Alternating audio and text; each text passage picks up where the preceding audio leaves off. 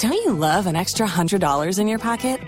Have a TurboTax expert file your taxes for you by March 31st to get $100 back instantly.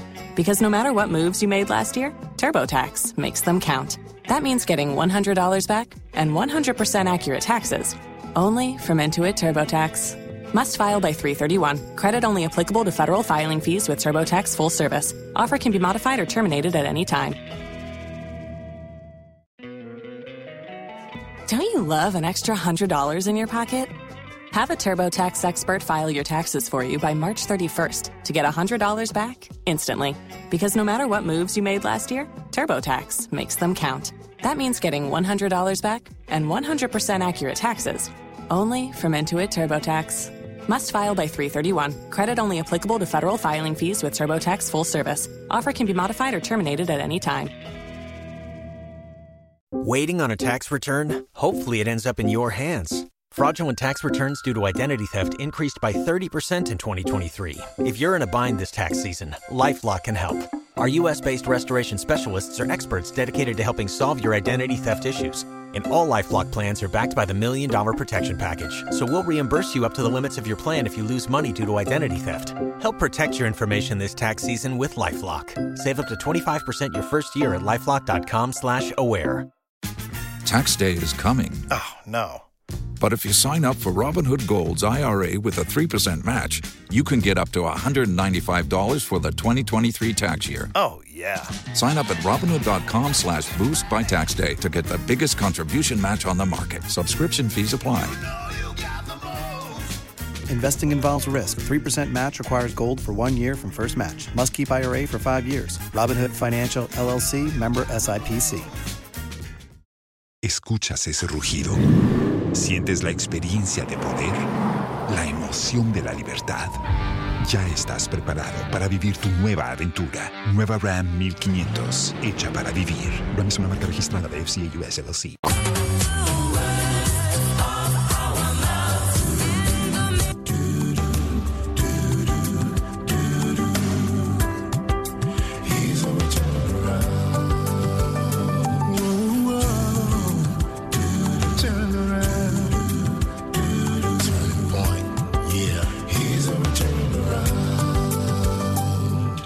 Hello and welcome to SpringBoard, your virtual university. My name is Albert Okran, welcoming you on behalf of Team SpringBoard led by Comfort. This is your most inspirational show and that place where the greatest minds in the world converge. SpringBoard is brought to you by the SpringBoard Roadshow Foundation and proudly sponsored by MTN Pulse, Just Be, the Enterprise Group, Enterprise Your Advantage, our media partners, the Multimedia Group, and the Graphic Business. It's my honor to welcome someone I've known and admired for years, the General Superintendent of the Assemblies of God Church, Rev Dr. Stephen Yenuson Wengam. Dr. Wengam, good to see you. I'm honored to be here on this prime show. It's a blessing, sir. So I love Theophorus names. What's the meaning of Yenuson? I like it, Yenuson. Yeah. What does it mean? Right. I hail from the northeastern part of Ghana, Bumprugu, Nakpandori district. Okay. And our language is Bimoba. Okay. And Yenuso means God's help. Okay. My dad was an orphan. He really went through hard times. He came down to Accra as a hustler. And then the Lord was gracious to him. He got a good job at Tama Oil Refinery. So when he married and had his first son, he thought that to show gratitude to God and to indicate how God has been helpful, he named me Yenusum, meaning God's help. Would you say that the name is a reflection of your life? Excellently, perfectly. All through my life, I've seen God's intervention, God's help. In many ways, people have testified to that effect. I get to certain stages of my life, things are very difficult, the battle is tough. Some way, somehow, suddenly, strangely, there's an open door. So I would say that the name has worked for me. Would you subscribe to the idea that parents must be very careful in the names they give their children? Perfect. I very much agree.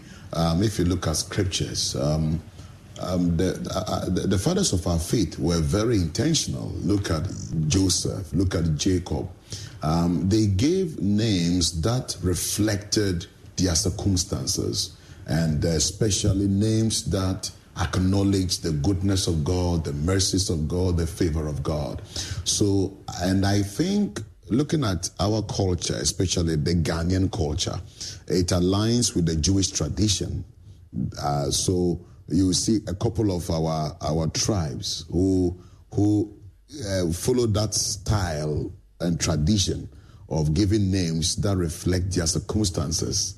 Even though sometimes in my tribe it can be very funny, it can also get extreme, where people can give names to spite their supposed enemies. Swing to the other side. Perfect. Okay. So, Doc, I'm very curious about leadership. And I find that anytime I have a guest and we sit down to talk about leadership, they bring very unique perspectives to the conversation. Which biblical character would you like us to model on? Thank you. One of my favorite characters in the Bible is David. Okay. I'm never tired teaching about David. David, because he's one of the greatest leaders of all times. Secondly, he had to surmount serious hurdles to succeed in his leadership tenure. For example, he was the least in his father's family. He was forgotten when God sent Samuel to go and anoint a new king. Jesse brought out his elder brothers who were in the army, who were better educated. David was in the bush caring for the sheep. In fact, some theologians even believe that David's mother, he was born out of wedlock. And then again, David, we all know, had moral failure. He had an affair with somebody's wife and murdered the husband of that woman. And yet he was able to surmount this hurdle. And not only that, we also see how David, at the time of his death, in Acts 13:36, the Bible says he served his generation well. He was heavily endorsed by God as a man after God's own heart in 1 Samuel 13, verse 14. And then finally, my choice of David, because he handed over to a worthy successor. Because leadership is not successful until you've been able to hand over or raise a successor who will be able to build on your foundation and continue leading the institutional organization to achieve its goals and aspirations. Okay, we'll be coming down to your own journey. What we'll try to do today is look at your own journey and then find out how some of these principles you allude to from the life of David have influenced you as a person, as a leader. So today's conversation will be about your leadership principles and your journey. So let's start from the beginnings. Growing up, what was your experience like? If there is anything like born leaders, it's in leadership circles, there's been a debate. Some believe leaders are born, others believe leaders are made. I go for a hybrid. If there's anything like born leaders, probably I may fit into that. My reason is all through my life from childhood, everywhere I find myself, some way, somehow, I find myself leading the group or wherever I find myself. My parents gave birth to 4 children. Unfortunately, my parents lost my siblings, so 3 of my siblings all died. Sorry about that. And I'm the only surviving the child of my parents. So you can imagine they were very jealous of me, but also determined to raise me to become a good person. So they had to, and that's why I really respect my parents. They had to combine love. You don't drive love to the extreme where you over-pamper the child and end up, as we say in our local parlance, spoiling the child. My parents were strong disciplinarians, and at a very early age, people will testify that behaved well among people. So I would say that it began from childhood. My parents always inculcated those leadership qualities in me. They would tell me, when you go out, you can't do this. You can't do this because your friends are doing it. You must be different. And for me, that is where my leadership training began. Probably they thought they were just raising me to be a nice person. But those values I cherish because they were leadership qualities that has helped me over the years. So parental influence helped shape your values as a person. What are the top 3 values that you, as a person and a leader, find yourself gravitating towards? You will find you have many, but which will be randomly, which will be your top 3? Integrity. Okay. My parents emphasized that. Those days, every child, you had your bad moments. Once or twice, I stole meat from the soup. I didn't have it easy. I can imagine. And being the only child, so you see, you couldn't deny. But who else? My mother did not only discipline me, but sat me down and spoke to me, advised me. As a teenager, my dad would tell me that sex will destroy a potential and an aspiring leader. He kept saying that to me. So integrity was key. They would tell me that you have to be who you are. You don't have to pretend. And they always demand accountability. So integrity is one. And tied to that is being ethical. Yeah, that's one of my very strong values. Okay. Ethical, yes, in terms of being morally sound, and then also paying attention to how to behave in the public space.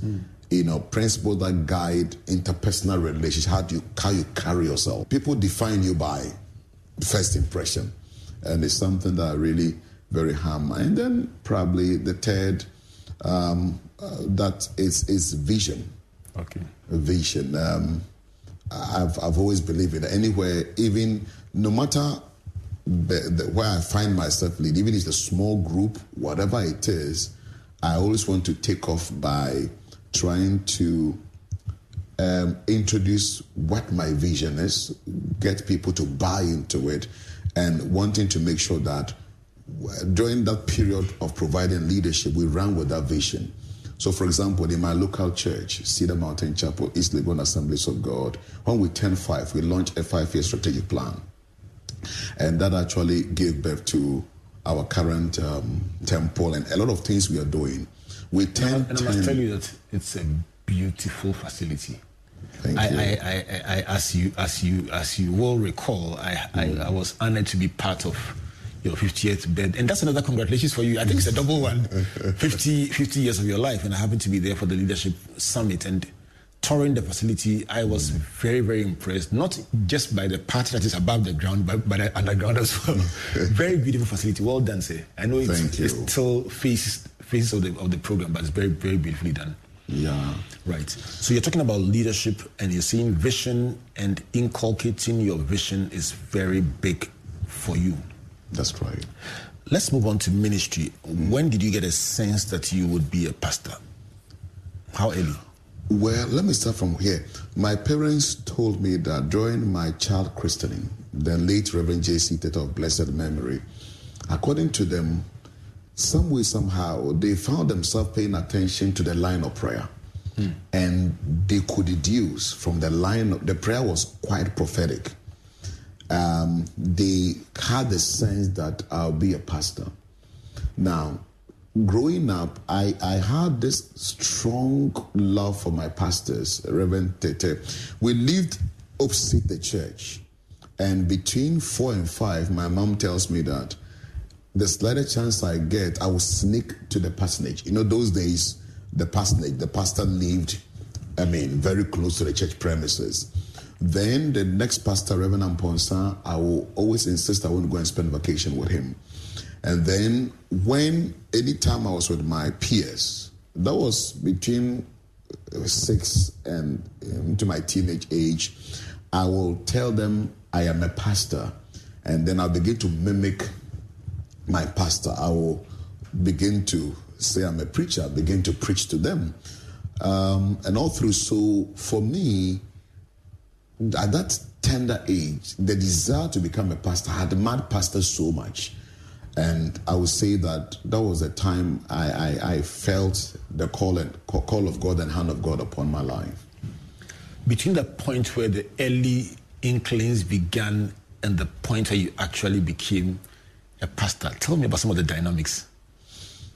So in school, they called me Osofo because I always be preaching to them. Preparatory school, we had a group that one of our teachers formed, a group called Good News Club, the type of scripture union. Right.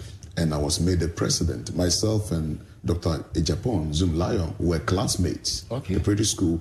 And both of us received Holy Spirit baptism the same day. Oh, great. Because the teacher took us through the teachings on the Holy Spirit. And Tema Secondary School, I'm a president of Tema Secondary School. I was school prefect, SU president, and I used to preach in buses. So I would say that that desire to do ministry was there. It drove me into doing personal evangelism, group meetings. I will avail myself to speak. I stayed with one of my pastors, the late Rev Stephen Yenuson, and God used him to do something he probably wasn't conscious of. He loved my handwriting. I used to spend vacation with him. So after he has prepared the sermon, he will give it to me to to rewrite it for him. Okay. That was when I learned. There were no iPads then. Perfect. This was in the early 90s. Okay. That was why I learned homiletics. So I remember one day a pastor, his guest preacher, disappointed him, and he asked me to speak. I was then about to enter university. So he was like, Steve, who taught you homiletics? I said, Your sermons. Your sermons. I have been copying it for you because, where I have the title, my introduction, my point, my sub-point, my conclusion. Yeah, so some of these things were the events that prepared me and gradually led me to the point where I thought indeed I was called and I yielded. Let's talk about adversity, something that many do not get to find out because somebody will see you and say, wow, General Superintendent, very big title. Help us to appreciate some of the uncertain moments, the difficult moments on the road to even becoming a pastor, a minister, known and celebrated. Help us to appreciate the tough moments. Reverend Albert, thank you for this question. As I mentioned, I'm the only... Don't you love an extra $100 in your pocket? Have a TurboTax expert file your taxes for you by March 31st to get $100 back instantly. Because no matter what moves you made last year, TurboTax makes them count. That means getting $100 back and 100% accurate taxes only from Intuit TurboTax. Must file by 3/31. Credit only applicable to federal filing fees with TurboTax full service. Offer can be modified or terminated at any time. Waiting on a tax return? Hopefully it ends up in your hands. Fraudulent tax returns due to identity theft increased by 30% in 2023. If you're in a bind this tax season, LifeLock can help.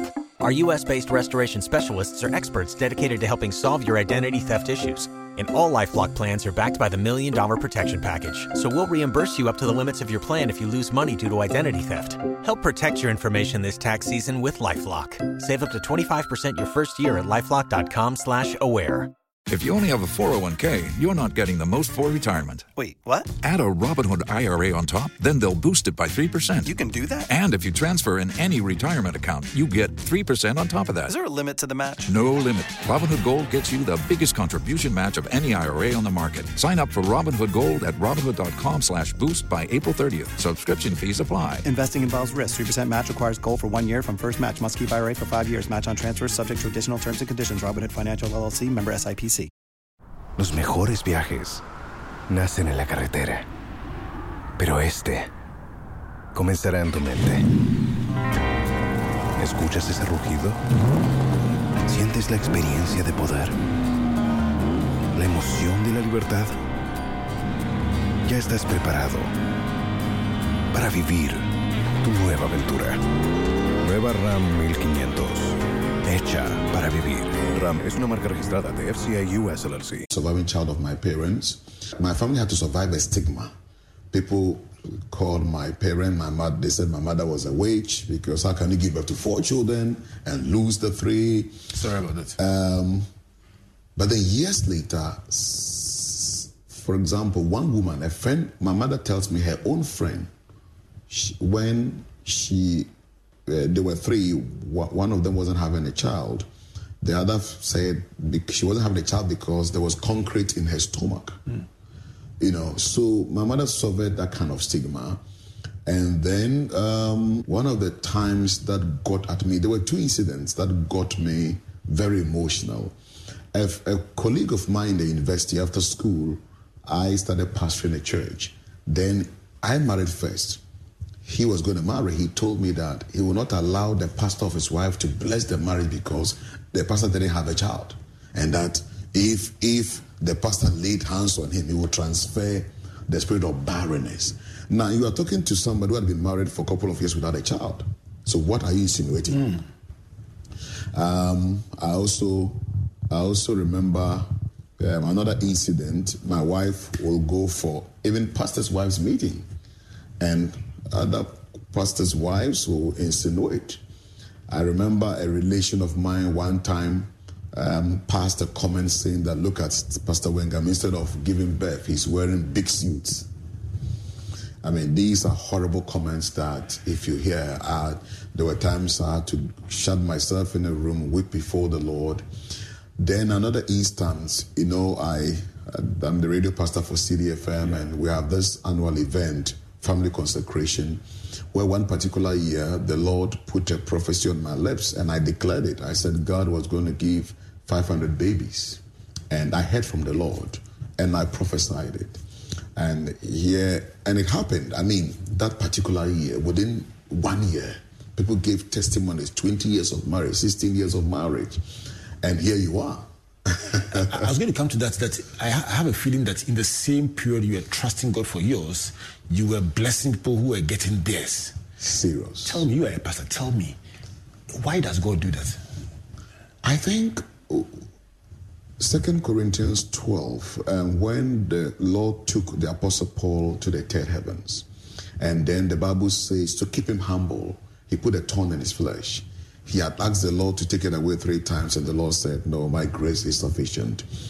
God does that to, one, humble us and to make us realize that our sufficiency is of him and that it's not by might nor by power. He also does that to draw us closer to him. Affliction plays a key role in refining our character, in bringing us to a place of total dependence on God. And Reverend Albert Okran, I tell you, I cherish those 14 years. My wife and I, today, we look back, and if we are ever to come back into this life, we'll choose that path. We learned some of the best lessons ever. We drew closer. We bonded so well. And I remember one time a young couple testified and said, Pastor Wengam, after our 3rd year of marriage, we had no child. I was contemplating divorcing my wife. When I heard you have been married for 10 years without a child, I rescinded my decision. I said, praise God that God was using my affliction to minister to other people. And then also when God begins to bless you, amen. And in Africa, we always think that blessings, when they can't explain, people read their own meanings into it. And I've had my fair share of being misrepresented, people calling you names, even leading to my appointment. You hear all kinds of things. But I've learned that in leadership, the journey to the top, you meet these things. I've seen fathers in the land who have suffered same. So it has encouraged me, and we soldier on. When you look back at your journey, as they say, the good, the bad, and the ugly, what kind of pastor have you become? I know what your people say at Cedar Mountain. I interacted with them in preparing for this interview, but what kind of pastor do you think you have become on this journey? Albert, I wish you would throw this question to my flock. I have the answers, but let me ask you, looking at yourself, do you find that you think back on these experiences in making decisions on a daily basis? Yeah, I think it's made me a compassionate leader. I hear my flock say that all the time. If you look at some of the projects I'm doing now, my wife and I have this project for the vulnerable in the kingdom, where we support retired pastors who are no longer in ministry and they're not able to take care of themselves, pastors' widows. During the COVID-19 lockdown, my wife and I supported close to 2,600 pastors who were in distress, financially and materially. So I would say that what I have gone through has helped me become more compassionate, more humane, and which I cherish, and I'm glad that God took me through that journey. I'm sure at the time you're going through, it wasn't funny. And I commend my wife. She's a strong woman. She's not the loud, very energetic in the open, very calm, but very strong. Right. She really endured that 14 years. She carried herself so well. She showed leadership. She showed maturity. She was able to ignore some of those comments and until the Lord came through for us. What will be your message to somebody listening who says, "So I'm going through some very, very painful moments that don't seem to..." 14 years is not like 3 years. For somebody listening out there who's saying, "Pastor, I'm really going through some very difficult moments and the society is not helping," what will be your message to them? You see, you don't choose your battles. Your destiny and what God wants to accomplish with you will determine the kind of afflictions and challenges you will encounter. So if the battle is tough, it means that God is taking you to greater heights. So I'll encourage you to be strong, be hopeful, don't cast away your confidence in God. Look for examples and then use it to encourage yourself.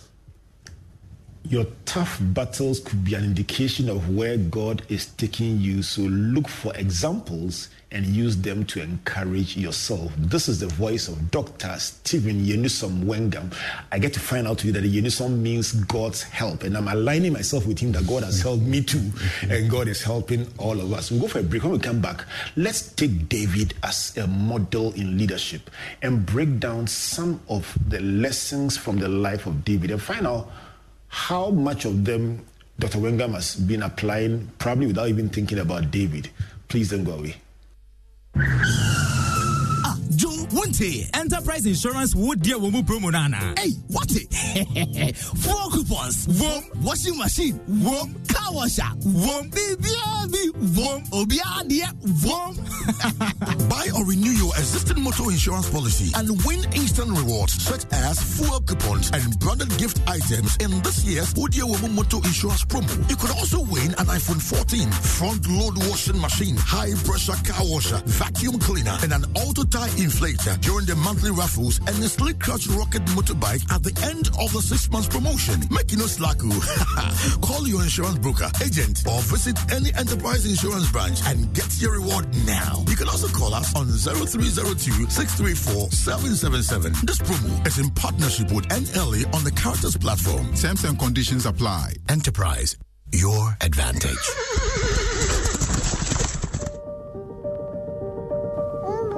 When you can be anything, who will you become? When you can go anywhere and never feel alone, how far will you go? When you have the means to make your dreams real, when will you start? When your voice can reach every ear, who will you inspire? When your money can travel faster and further than you ever could, where will you send it? When you can tell a story in every language, which ones will you tell? When nothing can stop you, and everyone's behind you, and the whole world awaits you. Don't go alone. Go with us. Everywhere you go.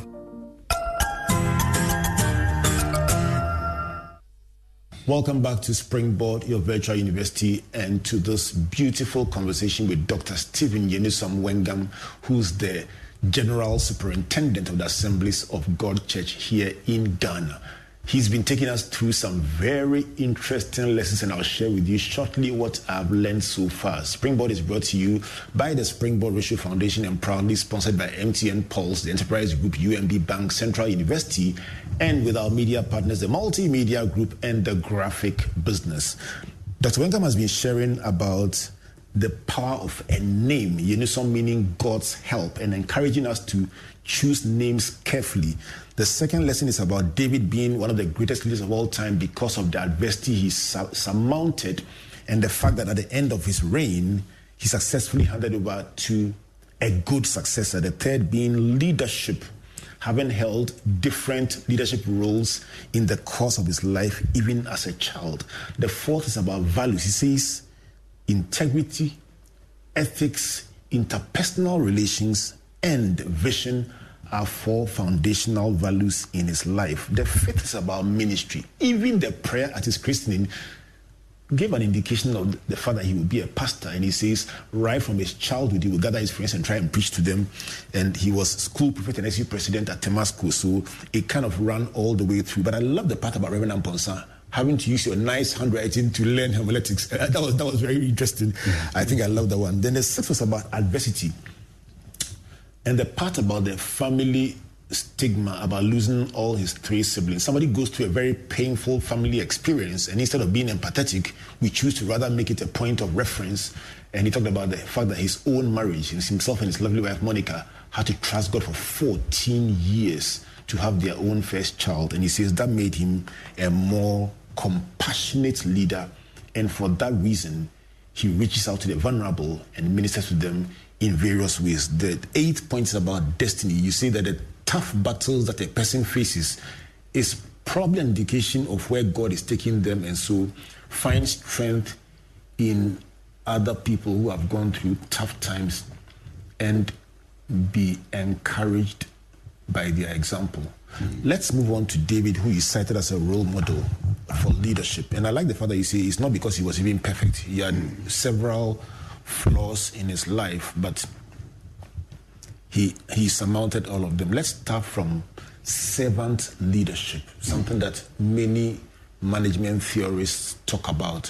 What is your perspective on servant leadership, using David as a model? Thank you, Reverend Albert. Servant leadership is defined as striving to serve others, not trying to accrue power to control people.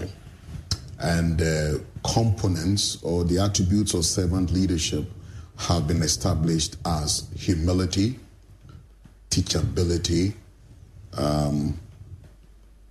caring for the people you lead, flexibility, and being trustworthy, because leadership is about trust. Once your followers lose trust in the leader, once you give them room not to have confidence in you, you've lost it. So John Maxwell says that if you are a leader and nobody is following, then you are going for a walk. So servant leadership is key, and Jesus Christ epitomizes servant leadership. He came to serve. John 13, where he had to go on his knees and wash the feet of the disciples, even though some deem it as a prophetic action. But then if you want to go strictly by principles that guide biblical interpretation, the lesson of that activity was to teach humility and servant leadership. Do you think that this model of leadership you describe is a missing link in our world today? Yes, I mean, with all humility, it's missing. People are ascending to leadership, and the focus and the understanding is different. Some think that it is time to pay back those who didn't vote for them or who didn't like them. Some, it's a platform to amass wealth. Some, for them, is just to make a name. And so they don't think legacy, they don't care. They just occupy the seat for a period of time. When I served as chairman of Ghana Pre-Service Council, there was something I told myself, and I kept telling the council members and the leadership of Ghana Prison. I said, listen, what will you be remembered for? At one of our capacity building sessions, I threw this question and I asked them, the previous leaders who led you, what do you remember them for? And I don't want to tell you what the outcome was. It got everybody thinking, realizing that it is easy to just go through the system and fizzle out, and nobody will associate anything with you. So servant leadership is a model that is so powerful that you leave an indelible imprint on your followers. Don't you love an extra $100 in your pocket? Have a TurboTax expert file your taxes for you by March 31st to get $100 back instantly. Because no matter what moves you made last year, TurboTax makes them count. That means getting $100 back and 100% accurate taxes only from Intuit TurboTax. Must file by 3/31. Credit only applicable to federal filing fees with TurboTax full service. Offer can be modified or terminated at any time. Waiting on a tax return? Hopefully it ends up in your hands. Fraudulent tax returns due to identity theft increased by 30% in 2023. If you're in a bind this tax season, LifeLock can help. Our U.S.-based restoration specialists are experts dedicated to helping solve your identity theft issues. And all LifeLock plans are backed by the $1 Million Protection Package. So we'll reimburse you up to the limits of your plan if you lose money due to identity theft. Help protect your information this tax season with LifeLock. Save up to 25% your first year at LifeLock.com/aware. They can't forget you. People can't forget love.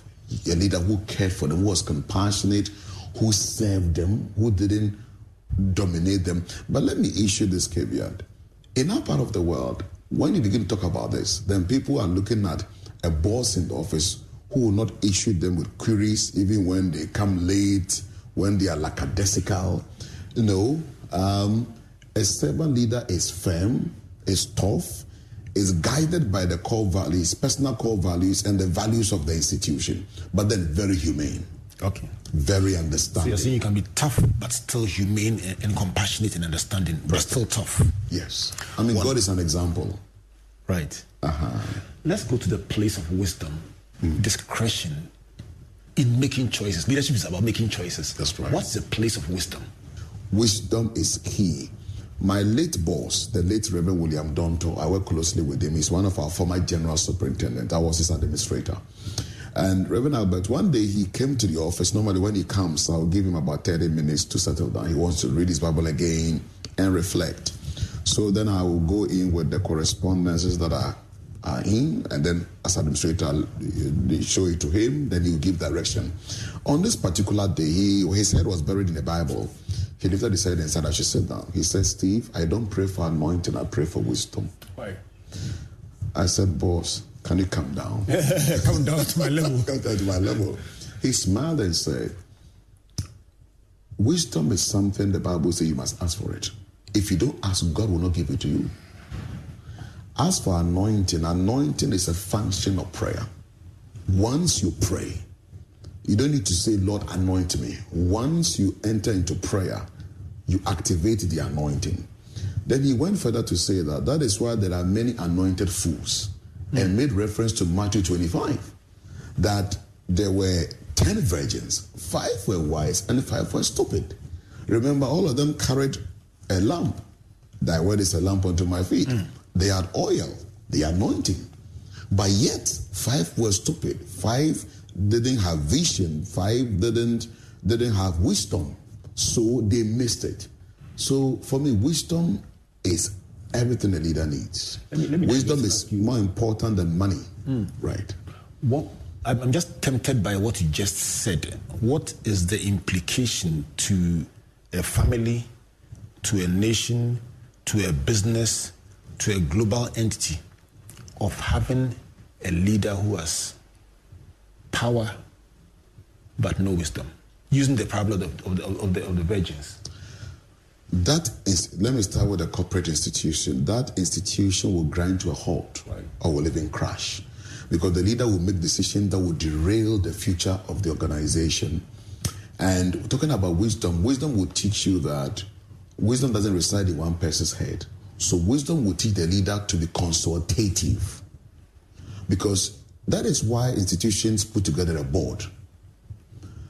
In the corporate world, I did an exercise with my new leadership team we had the retreat before the handing over, and I asked each of us, we are 4, each of us how many years we've done in ministry, and it summed up to 110. So currently, the executive presbytery officers of Assemblies of God Ghana, we are bringing 110 years of experience on board. Cumulatively. Now, God has surrounded me with, some of them are older than me in age, some of them began ministry before. So God has wisely surrounded me with these men so that if only I will consult, I'll confer with them, they all bring their experience and wisdom to bear.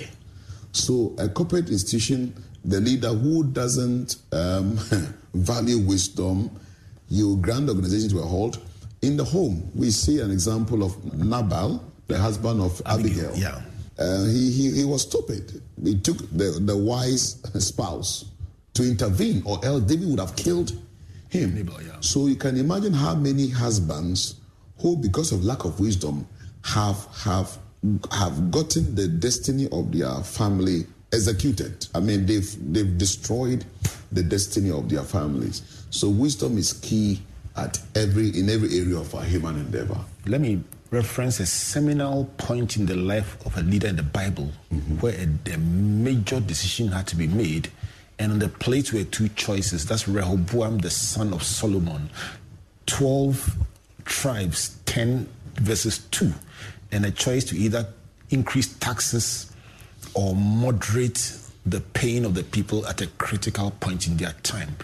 As a pastor, a minister, and a leader, looking at the play of thoughts between the elderly and the young, what big lesson do you see in that? Good. It's always important that the younger generation, because of the energy, we have speed. And because we have the advantage of modernity and sometimes better education and exposure, it is easy for you to feel that the older folks are archaic. It's easy to want to write off their wisdom and experience. But that would be tragic. I believe that the younger generation should build a bridge with the older folks. Reach out to them, listen to them. Of course, everything they say will not inure to your benefit. Again, wisdom will help you to decipher between what is relevant for you and what is not relevant for you. So I would say that we should not throw away the wisdom of the elderly. The young people have vision, but the older folks have wisdom. They've trod that path before. And don't only pick wisdom from one person. The Bible says that by 2 or 3 witnesses, something is established. When I come to a crossroad, what I do is that I prefer consulting with 2-3 people. Most of the time, the one that will help you or be coming from God, you'll find majority of the people you are consulting, they will seem to be talking towards a particular direction, and that could give you a signal that it is safe, because the Bible says in a multitude of counsel there is safety. Let's talk about sacrifice. Let's talk about the spirit of service. You've touched on it in servant leadership, but how much sacrifice does a leader have to carry for the sake of those that he or she serves? Yes, sacrifice is key. In the life of David, this is a man who was prepared to sacrifice his life to the extent that in 1 Samuel 30, they had gone to, the Amalekites had invaded their community. He led his team to go and fight and retrieve all that they lost. When they came back, those who didn't join them for battle, those who went to fight, said that they won't share the booty with the those who didn't go with them for battle. And David said, no, we are one. So those who went to fight the battle, let's share the goodies with those who are not part of it. Sacrifice is key. And I'm sharing this to let the public know that majority of the pastors are modest. Majority of the pastors are sacrificing. It's only a few who are loud, who are throwing their wealth around and making people feel that all of us are milking the ordinary members. 2017, my wife and I had saved money to build our dream house. After 10 years of working hard, we got a land, got the designs ready, And then we're supposed to go and purchase a land where our church is located. I mean, easily gone how much land costs. I can't mention the figure on air. Huge amount. Then the Lord said, stop your personal building project and put that money into the purchase of the land. I will take care of your future. I'll build your house. 7 months I struggled until the Lord gave me a miracle that broke me, my wife and I, and we knew that indeed God wanted us to make that sacrifice. As soon as we gave out that money plus that year's appreciation, and it was announced in church, members sold their properties and then invested in the project. And for 5 years continuous, we had to sacrifice our appreciation for the construction of the temple.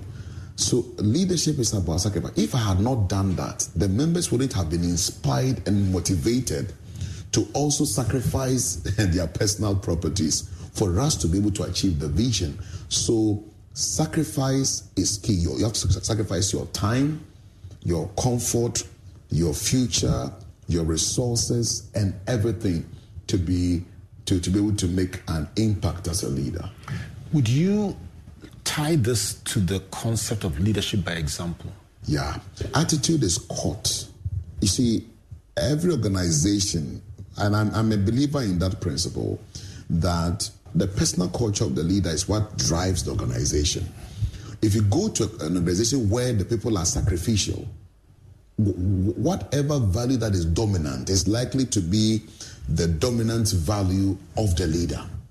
So people watch you, the leader, what you do, and that is what they will copy. If you come to office late, if you are sluggish, if you are grabbing left and right, it's likely, very likely, that the followers in that home or the organization will also do same. So whatever you do, people will probably watch and do more of what you do than what you see. Perfect. And that's a big lesson for leaders. Let me move on to a couple of things more that I would like to touch on. And obviously, we can't talk about leadership without communication. How key is communication to the leader? Yeah, your book, Speak Like a Pro, was a blessing. I mean, I've read it over and over again. Communication is very, very important. If you look at one of the reasons why the elders of David recommended David to Saul to be appointed to work in the palace, because David was prudent in speech.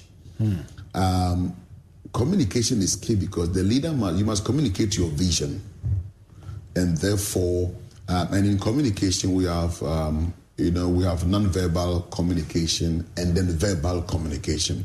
And a successful leader you must develop your skill of communicating, knowing what to say at what time, knowing what to communicate. All of this is very important. People listen to you when you communicate well. So you can have the best of intentions, but let's say if your language is poor, if you can't construct your sentences well, if even the tone with which you communicate, all of it. And I gave an example at the seminar that I normally draw pastors' attention. When pastors are even reading speeches, it's like they are preaching. And when they are even reading the scriptures, the foundation scripture, if you sound as if you are preaching, sometimes the people don't even get the import of the story. Where do those antecedents come from? Is it from a certain perception that the fiercer you see the thing, the more powerful it is? Is that the thinking that we've grown up with?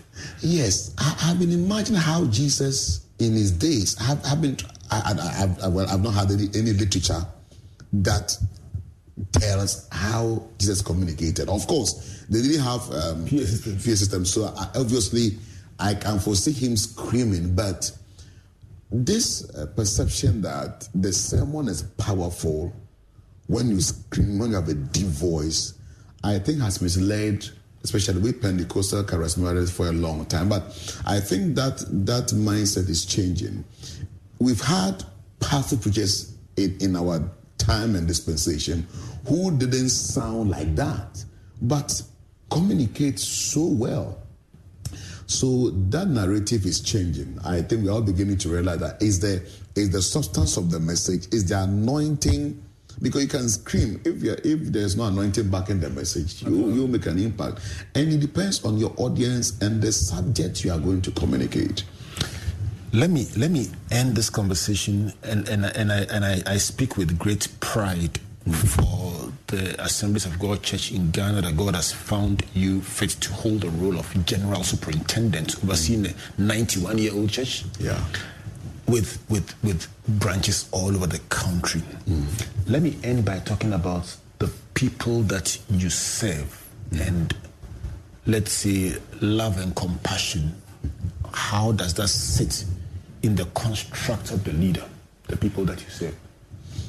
For example, in our church, we began from the north, Yendi. I think that probably we are the only Pentecostal charismatic church which started from a very deprived part of our country. A lot of our churches are in the rural areas, and a lot of our pastors are really not having it easy. And that's why I always say that those who think pastors are rich, pastors are making money, you wait until you travel to the rural areas and see a lot of them who are working very, very hard, who are sincere, working. Some of them earn 50 cedis a month. Can you imagine? Why for 3K, some 200 cedis, and they are doing it with joy. So for me, if you are leading an organization like this, then this virtue of compassion, empathy, sympathy is very, very important, because if you are going to help them to achieve their vision, if you are going to be able to impact them, you need that compassion. And Acts 10:38, I don't know why we always read the scripture and we focus on Jesus' ministry only on the miracles. The Bible says, and how God anointed Jesus with the Holy Ghost and with power. Went about healing the sick, raising the dead, and went about doing good. Right. We don't avert our minds to that part of it.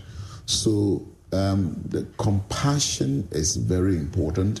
And the followers would never forget a leader who was compassionate. You may not even build infrastructure. You may not, do any of those much, but they will remember you because you touched their soul. They felt you were sympathetic, you showed them empathy, you sacrificed your comfort for their gain, and they will remember you for good.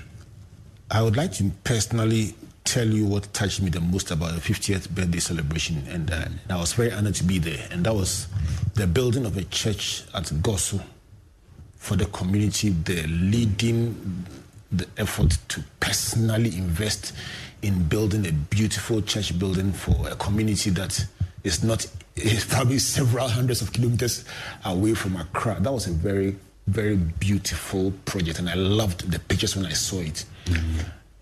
What do you hope to leave as your legacy by the time you complete your tenure as general superintendent of the church? Thank you very much. By the time I'm done, I want to be remembered for being a leader who led the church to develop every facet of our church life.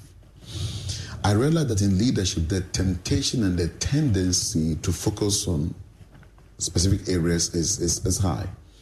If you look at our church history, not only Assemblies of God, in the 50s and 60s, we equated poverty to holiness. Then in the late 70s, entering into the 80s, the Lord began to open our eyes, and we saw that there is nothing righteous about poverty.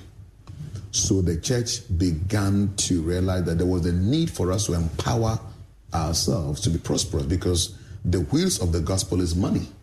Then we swing to another extreme. Then we began to overemphasize prosperity. So I realized that the challenge of the church is that we are not able to maintain a balance. We are always swinging to one extreme end or the other. So for me, I want to leave behind a very strong church organization that is strong in terms of organizational structure, running the church professionally, and then meeting the 21st century needs of our community, and then also paying serious attention to our spiritual development. if the church will survive the next 100 years. We cannot have a lopsided institution where, like I said, only one side. So my vision paper is Christian, the transformation agenda. We want to touch every facet of our church life. I just noted the fact that you said my vision paper, and that's one of your 4 core values anyway. So someone described the church as an organism and an organization. That means that we cannot afford to ignore any part. So you are saying that you will build the organization, that is the structures, the governance, the professionalism, and at the same time pay attention to the organism, that is the spiritual side of things. Reverend Dr. Wengam, this has been a very beautiful conversation. Now I'll let you go on only one condition, that you promise to come back. It's an honor. I mean, amazing. I follow this program a lot, and it never, I didn't anticipate that quite so soon I'll be honored and privileged, because if I look at the caliber of people whom you host, I never thought, and I really mean that. So thank you very much. I will avail myself anytime need be. Once you promise you come again, let me tell you the 15 lessons we've shared today for the benefit of anyone who's driving, who says, I just entered my car. The first has been the name Yenuson, which means God's help, and God is your helper. So choosing names for your children is very important. Choose wisely, because it says the name has actually impacted his life all the way through the 50 years of his life so far. The second is about David being a great role model as a leader because of the challenges he had to surmount and the fact that he navigated all of them and handed over to a successor. The third is about leadership. He starts by telling a brutal story about losing all his 3 siblings and how through all that, God placed him in leadership right from his childhood at various times. The fourth lesson is about values. He says integrity is number 1, ethics number 2, interpersonal relations number 3, and the fourth is about vision. He says these are the foundational values that undergird his life. The fifth is about ministry. Right from his birth and his christening, the prayer suggested that this man would be a pastor. I tell you something, so when I was getting married, the pastor was praying and he said, though your beginning was small, Job 8:7, your latter end will greatly increase. I opened my eye. I mean, a wedding is very emotional, nice, but that I was so broke that I opened my eye and I said, Amen. Wow. And guess what? God has shown me the power of that prayer. So you are right about the prayer at your christening, giving an indication. Prayers are not just formalities, they are very powerful. You are right about that. So the prayer suggested that you be a pastor, and you started preaching at age 6 to your colleagues, and then you went on to become SU president and school prefect at Temasco, and then I love the part about Reverend Amponsa and writing down his sermons for him and learning how to preach. The sixth is about adversity. The fact that losing your siblings became a reference point for people to brand the family, brand him, and the fact that once he also had to trust God for 14 years, along with his wife Monica, for a child, it became a confirmation to some people about the fact that there was something to be looked at. That tells about how sometimes as a society we lack compassion.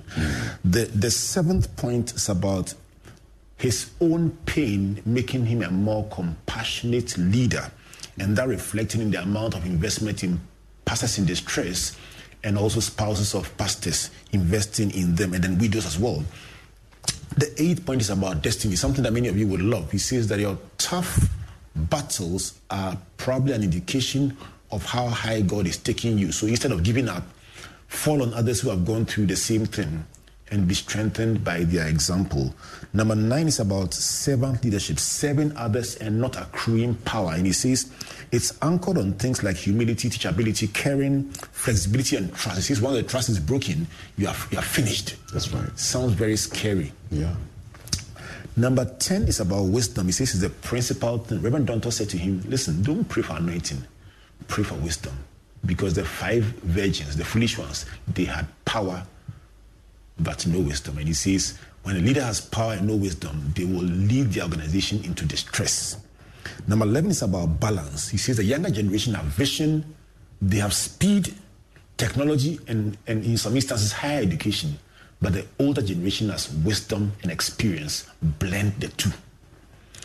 On sacrifice, he says that once he personally sacrificed his pastoral appreciation gift for 5 years non-stop and his own life savings to invest in the church rose up and showed that they could also match him and do it. And that's about leadership by example. The 13th point is on this leadership by example. You say the culture of the organization is derived from the leader. If you don't do it yourself, forget it. They will never do it. And that is very, very key. The 14th is about communication. You can have the very best of intentions, but if you don't communicate them well, you could have very, very serious backlash. The final point is about love, compassion, empathy, caring. He says he leads an organization that started from very deprived communities with pastors sacrificing so much to do the work of the Lord. He says he wants to lead this organization so well that by the time he finishes his tenure, it will be organizationally sound, professionally run, and yet still very alive spiritually, and that would be your legacy to the Assemblies of God Church. Safo, I want to thank you very much for coming and look forward to having you again in another big conversation. I will be tracking as you go along and praying with you that God will use you to bless the Church of the Lord, especially the Assemblies of God Church. So I accept our congratulations once again for your appointment and our best wishes for your success. Thank you very much. I'm grateful. What will be your closing thoughts as you go? God will not do by miracle what you must do by responsibility, by simple obedience, and by common sense. Please say it again. God will not do by responsibility. God will not do by miracle what you must do by common sense, by simple obedience, and by responsibility. God created man and deposited in us everything we need. He has whatever you need to become all that you should be is around you. It's your responsibility to discover them, deploy them, and then grow yourself to a place of maturity. I love this conclusion, but I'll still ask you to pray. I don't often do that, but once I have a pastor on the show, let's end with a short prayer for that person who's trusting God. They are doing the hard work you talk about, and they are also trusting God. And I'm going to say, so when you tell somebody that is by grace, and the person says, hey, what are you saying? Me that I've served God for 18 years in a department, and I don't have a job, where do you find them? So just for the benefit of somebody listening and saying, wow, I love this, but God must help me like he has helped Pastor Wengam. Just take a minute to say a prayer for somebody who's trusting God. Right. Heavenly Father, we thank you for this platform that you are using to touch many, many lives. I pray for our listeners and viewers, wherever they are, that brother, that sister going through distress. Lord, I have been through some, and your grace and your mercy help me. Lord, come through for them. Amen. Intervene for them powerfully. And I decree a testimony and a miracle in Jesus' name. Amen. Amen. Amen. Thank you so much, Dr. Wengam. Let's do this again. And my warmest regards to Lady Monica. Oh, I'm grateful. And also to Lady Comfort Okran. I'll tell you. She's a wonderful woman. I follow her too. Thank you. So this has been our leadership conversation exploring the life, the journey, and the principles of Dr. Stephen Yenuson Wengam. And Yenuson means God's help. And may the God who has helped him help you too as you navigate your journey. So we come your way again next week. This is SpringBoard, your virtual university. And my name is Albert Okran. Thanking you on behalf of the SpringBoard Ratio Foundation and our partners, MTN, Pulse, the Enterprise Group, our media partners, the Multimedia Group, and the Graphic Business. Please, on Tuesday, the full page